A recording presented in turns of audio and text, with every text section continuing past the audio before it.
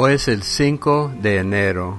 Muy buenos días a todos. Bienvenidos al DAB Español. Diariamente en audio la Biblia, siempre en comunidad todos los días del año. Yo me llamo Roberto y esta semana estamos leyendo de la palabra de Dios para todos. Del Antiguo Testamento, Génesis 11:1 hasta el 13:4. En aquel tiempo, todo el mundo hablaba un mismo idioma. Cuando la gente emigraba desde el oriente, encontraron una planicie en la tierra de Sumeria, y allí se quedaron a vivir. Se dijeron unos a otros: «Vamos, hagamos ladrillos y pongámoslos en el fuego para endurecerlos». Entonces usaron ladrillos en vez de piedra y brea a cambio de morteros. Luego dijeron: «Vengan, construyamos una ciudadela religiosa con una torre que llegue hasta el cielo. De esta manera nos volveremos famosos, no dejaremos que nos dispersen por todo el mundo». De hecho, el Señor bajó a ver la ciudad y la torre que la gente había construido, y dijo el Señor: «Miren, ellos son un solo pueblo, hablan todos un mismo idioma. Ese es solo el comienzo de lo que harán. Ahora lograrán todo lo que se propongan. Vengan, bajemos y confundamos su idioma para que no se entiendan entre ellos». Entonces el Señor los dispersó por toda la tierra, y ellos detuvieron la construcción de la ciudad. Así que la ciudad fue llamada Babel, porque el Señor confundió las lenguas humanas, y desde ahí el Señor dispersó a la gente por todo el mundo. Estos son los descendientes de Sem. Después del diluvio, cuando Sem tenía 100 años de edad, nació su hijo Arfaxad. Después del nacimiento de Arfaxad, Sem vivió 500 años más, y durante ese tiempo tuvo más hijos e hijas. Cuando Arfaxad tenía 35 años de edad, nació su hijo Selach. Después del nacimiento de Selach, Arfaxad vivió 403 años más, y durante ese tiempo tuvo más hijos e hijas. Cuando Selach tenía 30 años de edad, nació su hijo Eber. Después del nacimiento de Eber, Selach vivió 403 años más, y durante ese tiempo tuvo más hijos e hijas. Cuando Eber tenía 34 años, nació su hijo Peleg. Después del nacimiento de Peleg, Eber vivió 430 años más, y durante ese tiempo tuvo más hijos e hijas. Cuando Peleg tenía 30 años de edad, nació su hijo Reú. Después del nacimiento de Reú, Peleg vivió 209 años más, y durante ese tiempo tuvo más hijos e hijas. Cuando Reú tenía 32 años de edad, nació su hijo Serug. Después del nacimiento de Serug, Reú vivió 207 años más, y durante ese tiempo tuvo más hijos e hijas. Cuando Serug tenía 30 años de edad, nació su hijo Nahor. Después del nacimiento de Nahor, Serug vivió 200 años más, y durante ese tiempo tuvo más hijos e hijas. Cuando Nahor tenía 29 años de edad, nació su hijo Terach. Después del nacimiento de Terach, Nahor vivió 119 años más, y durante ese tiempo tuvo más hijos e hijas. Cuando Terach tenía 70 años de edad, nacieron sus hijos Abrán, Nahor y Harán. Estos son los descendientes de Terach, el papá de Abrán, de Nahor y de Harán. Harán fue el papá de Lot. Harán murió primero que su padre Terach en Ur de Babilonia, su tierra de origen. Abrán y Nahor se casaron, Abrán con Sarai y Nahor con Milca, que era hija de Harán. Harán fue el papá de Milca e Isca. Sarai era estéril y no podía tener hijos. Terach tomó a su hijo Abraham, su nieto Lot, hijo de Harán, su nuera Sarai, esposa de su hijo Abraham, y salieron de Ur de Babilonia hacia Canaán. Llegaron a Harán y se quedaron a vivir allí. Terach vivió 205 años y murió en Harán. Capítulo 12. El Señor le dijo a Abraham: deja tu país, tu gente y la familia de tu papá, y ve a una tierra que yo te mostraré. Te convertiré en una gran nación y te bendeciré, te haré famoso y haré que seas una bendición para otros. Yo daré mi bendición a quienes te bendigan, maldeciré a quienes te maldigan, y todas las familias de la tierra serán benditas en ti. Entonces Abraham se fue tal como el Señor le dijo, y Lot se fue con él.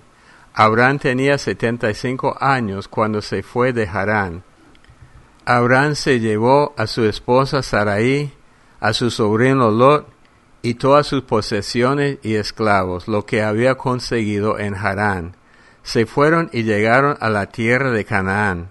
Abraham viajó por esa tierra hacia el santuario de Siquén, y fue hacia el gran árbol de Moré. En aquel tiempo los cananeos estaban en esa tierra. El Señor se le apareció a Abraham y le dijo: les daré esta tierra a tus descendientes. Abraham le construyó ahí un altar al Señor que se le había aparecido. Luego se trasladó de un lugar a otro hasta que llegó a la región montañosa al oriente de Betel. Ahí armó su carpa, construyó un altar al Señor y le pidió ayuda al Señor. Betel estaba al occidente y Ai estaba al oriente. Después de esto, Abraham viajó hacia el Negev, avanzando por etapas. Hubo un tiempo de sequía y escasez de comida en la tierra, así que Abraham se fue a vivir un tiempo a Egipto, porque la hambruna era muy fuerte. Antes de entrar a Egipto, le dijo a su esposa Sarai: yo sé que tú eres una mujer hermosa. Cuando los egipcios te vean, dirán: esta mujer es su esposa. Luego me matarán, pero a ti te dejarán vivir. Diles que tú eres mi hermana, para que por ti ellos sean amables conmigo y no me maten. Así pues, cuando Abraham entró a Egipto, los egipcios vieron que Sarai era una mujer muy hermosa. Cuando los funcionarios del faraón la vieron, le contaron al rey lo hermosa que era. Entonces llevaron a Sarai a la casa del faraón. Gracias a Sarai, el rey fue muy amable con Abraham, quien adquirió ovejas y cabras, ganado, asnos, esclavos, esclavas, asnas y camellos.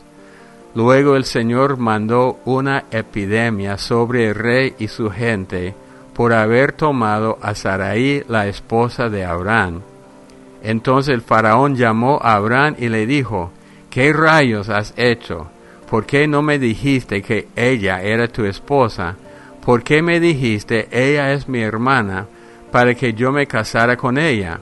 Ahora aquí está tu esposa, tómala y vete. Entonces el rey dio órdenes con respecto a Abraham, para que lo dejaran seguir su camino a él y a su esposa junto con sus posesiones. Capítulo 13. Entonces Abraham se fue desde Egipto hasta el Negev con su esposa, con todas sus posesiones y con Lot. Ahora Abraham era muy rico, tenía ganado, plata y oro. Viajó desde el Negev hasta Betel, en donde antes había puesto su campamento entre Betel y Ai, el mismo sitio donde había puesto el altar. Allí Abraham adoró al Señor. Mateo 5, del 1 al 26. Jesús enseña a la gente. Esa enseñanza se conoce como las bienaventuranzas, y es todo lo contrario de lo que el mundo enseña. Cuando Jesús vio a toda esa gente, subió a la ladera de una montaña, se sentó y allí llegaron sus seguidores. Entonces comenzó a enseñarles lo siguiente: afortunados los que reconocen su necesidad espiritual, porque el reino de Dios les pertenece. Afortunados los que están tristes, porque Dios los consolará. Afortunados los que son humildes, porque la tierra que Dios prometió será de ellos. Afortunados los que tienen hambre y sed de justicia, porque quedarán completamente satisfechos por Dios. Afortunados los que tienen compasión de otros, porque Dios también tendrá compasión de ellos. Afortunados los que tienen corazón puro, porque ellos verán a Dios. Afortunados los que se esfuerzan por conseguir la paz, porque ellos serán llamados hijos de Dios. Afortunados los que son maltratados por practicar la justicia, porque el reino de Dios les pertenece. Cuando la gente los insulte, los persiga y hable mal de ustedes por seguirme, sepan que son afortunados a los ojos de Dios. Pónganse contentos y alégrense porque van a recibir una gran recompensa en los cielos. Así también fue como maltrataron a los profetas que vivieron antes de ustedes. Ustedes son la sal de la tierra, pero si la sal pierde su sabor, ¿cómo podría volver a ser salada? Ya no sirve para nada, sino para ser tirada y pisada por la gente. Ustedes son la luz que alumbra al mundo. Una ciudad que está en un monte no se puede esconder, ni se enciende una lámpara para ponerla debajo de un cesto, sino sobre el candelero para que ilumine a todos en la casa. Asimismo, ustedes deben ser luz para los demás de tal manera que todos puedan ver sus buenas obras y adoren a su Padre que está en los cielos. No piensen que he venido para acabar con la ley de Moisés o la enseñanza de los profetas. No he venido para acabar con ella, sino para darles completo significado. Les digo la verdad, hasta que pasen el cielo y la tierra, no pasará ni una letra ni una tilde de la ley hasta que todo esto se cumpla. Así que cualquiera que desobedezca alguno de los mandamientos, por muy pequeño que sea, y les enseñe a otros a desobedecerlos, será considerado muy pequeño en el reino de Dios. En cambio, el que los obedezca a todos y enseñe a obedecerlos será considerado grande en el reino de Dios. Porque les digo a ustedes, no entrarán en el reino de Dios a menos que practiquen la justicia mejor que los maestros de la ley y los fariseos. Ustedes han oído que se les dijo a los antepasados, no mates, y el que cometa asesinato tendrá que responder ante un juez. Pero ahora yo les digo que todo el que se enoje con otro tendrá que responder ante el tribunal. El que insulte a alguien tendrá que responder ante el consejo, y el que maldiga a otro tendrá que responder por eso en el fuego del infierno. Así que, si vas al altar a dar una ofrenda, y te acuerdas de que alguien tiene algo contra ti, deja allí tu ofrenda, y ve a hacer las paces con esa persona. Luego regresa para dar tu ofrenda a Dios. Reconcíliate pronto con tu adversario. Llega a un acuerdo con él mientras van hacia el juzgado, porque si no, él te entregará al juez, y el juez te entregará al guardia para que te meta a la cárcel. Te digo la verdad, no saldrás de allí hasta que hayas pagado hasta el último centavo. Salmo 5. El Señor protege. Al director con acompañamiento de flauta, canción de David. Señor, escucha mis palabras, presta atención a mis gemidos. Mi Rey y Dios, escucha el grito de socorro que a ti suplico. Señor, tú escuchas mi voz cada mañana en oración. Cuidadosamente te presentaré mi caso y esperaré atentamente tu respuesta. Dios mío, a ti no te agrada el mal, no permites que los perversos estén cerca de ti, no acepta a quienes no te obedecen, rechaza a los que hacen el mal. Los mentirosos están perdidos, el Señor detesta a los violentos y a la gente que planea hacerles mal a los demás. Pero yo disfrutaré de tu presencia gracias a tu abundante y fiel amor, y me inclinaré ante ti para adorarte en tu templo santo. Señor, ayúdame a llevar una vida justa, aunque mis enemigos me acechen a cada instante. Haz que sea fácil para mí vivir de la manera que tú quieres, porque mis enemigos nunca dicen la verdad. Todo lo que quieren es destruir a los demás. Su boca es un sepulcro abierto. Usan la lengua para engañar. Dios mío, castígalos. Haz que caigan en sus propias trampas. Dios mío, haz que caigan por sus crímenes incontables, porque se han rebelado contra ti. Pero que siempre se alegren todos los que buscan tu protección, que canten gozosos porque tú los protegerás, que festejen los que te aman. Pues tú, Señor, bendices al que te obedece, como un escudo lo cubres con tu favor. Hoy quiero comentar algo de la lectura de Génesis más que todo. En Génesis 11 vemos la famosa Torre de Babel. Hay que recordar que Dios le dijo a Noé, en su pacto con Noé, dice Génesis 9:1, bendijo Dios a Noé y a sus hijos y les dijo, fructificad y multiplicaos y llenad la tierra. O sea, el mandato de Dios fue llenar la tierra. Pero en Génesis 11, y lo que me sorprende es que ellos sabían lo que había pasado con el diluvio cuando la gente no quería obedecer a Dios. Ellos prácticamente decían, vamos a quedarnos aquí. Encontraron un lugar, dijeron, vengan, construyamos una ciudadela religiosa con una torre que llegue hasta el cielo. De esta manera nos volveremos famosos, no dejaremos que nos dispersen por todo el mundo. Entonces hay varias cosas. Muchos creen que era el comienzo de la astrología con esa torre. Pero lo importante es que dijeron, no vamos a obedecer a Dios. Dios les había dicho después del diluvio que llenara la tierra. Ahora ellos dicen que no, se van a quedar.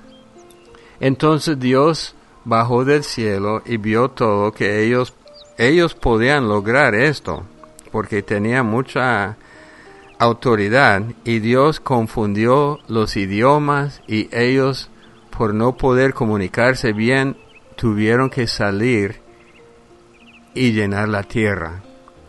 Entonces yo siempre hablo con mis alumnos. Al final de cuentas, Dios logró su voluntad. Ellos tuvieron que cumplir la voluntad de Dios. Pero si lo hubiera hecho de buena gana, hubieran sido bendecidos. Pero ahora no son bendecidos. Así es con el Evangelio hoy día. Dice la Biblia, toda rodilla se doblará. Pero tenemos la opción de doblar la rodilla voluntariamente o por fuerza. Si se hace voluntariamente, hay bendiciones de salvación. Si no, no hay. Esto comenzó con la Torre de Babel y ellos fueron dispersados por todo el mundo. Es curioso cuando usted lee que la gente ahora no vive tantos años como antes. Noé vivió un largo tiempo, pero Matusalén 969 años. Ahora están viviendo 200 años, un poquito más. Entonces, algo cambió con el diluvio. Algo cambió en el clima y en el mundo, en el ambiente. Capítulo 12, unos comentarios más. Cuando Dios llama a Abraham, el padre de la fe, le dice que vaya a un lugar desconocido y le hace promesa. Dice, te convertiré en una gran nación y te bendeciré, te haré famoso y haré que seas una bendición para otros. Y otra versión dice, para las naciones. Va a ser una bendición. Y daré mi bendición a quienes te bendigan, y maldeciré a quienes te maldigan, y todas las familias de la tierra serán benditas en ti. Y hasta hoy día es muy cierto. Dios escogió a Abraham, el padre de los judíos, de los hebreos, para ser una bendición a todo el mundo, con una promesa. Si una nación bendice a Israel, Dios les bendice, si no, hay una maldición. ¿Y qué es la forma principal por la cual las familias de la tierra serían benditas en Abraham? Por Jesucristo, que nació de los hebreos. Miren, los hebreos fueron escogidos por Dios, no por ser buenos, porque vamos a leer en todo el Antiguo Testamento lo malo que eran ellos, pero eran escogidos por Dios por sus propios propósitos. Hasta Abraham, escogido por Dios, va a Egipto y dice que su esposa es su hermana. Y si uno lee la Biblia con cuidado, el faraón la agarró a ella y Abraham había dicho esto para salvarse. Entonces él está en el proceso de llegar al punto más adelante que está dispuesto a ofrecer a su hijo a Dios.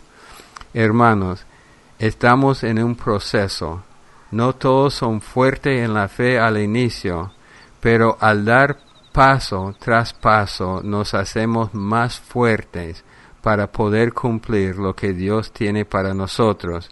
Pero tenemos que dar los pasos de fe y tenemos que ser fieles. No podemos vivir la vida de fe y con miedo a la misma vez. Oremos. Padre Dios, te damos gracias en el nombre de Cristo Jesús, porque vamos a ver este camino, este proceso de fe por el que pasó Abraham, creciendo en su relación contigo hasta tener una fe bastante fuerte. Y también vamos a ver en el Nuevo Testamento la misma fe crecer en Pedro, en los discípulos y aún en nosotros hoy día. Si no estamos creciendo en nuestra fe por dar pasos, por correr riesgos, vamos a retroceder. Señor, te damos la honra y la gloria. Yo te pido que en este año todos los miembros de esta comunidad crezcan en su fe. En el nombre de Cristo Jesús. Amén. Amén. Bueno, para comentar algo, si quiere comentar algo de las bienaventuranzas o otras partes de la lectura de hoy, se puede. En Estados Unidos, Canadá y Puerto Rico, el número telefónico es 877-212-1815. En México, 55 41 70 75 22. Y desde cualquier lado del mundo, a través de la aplicación WhatsApp. El número es más 505 81 77 37 08. Tienen que instalar la aplicación WhatsApp y meter ese número en su libro de contactos para dejar un audio. Como siempre, para mí es un privilegio poder compartir con ustedes las Escrituras diariamente. Que Dios los bendiga y hasta el día de mañana.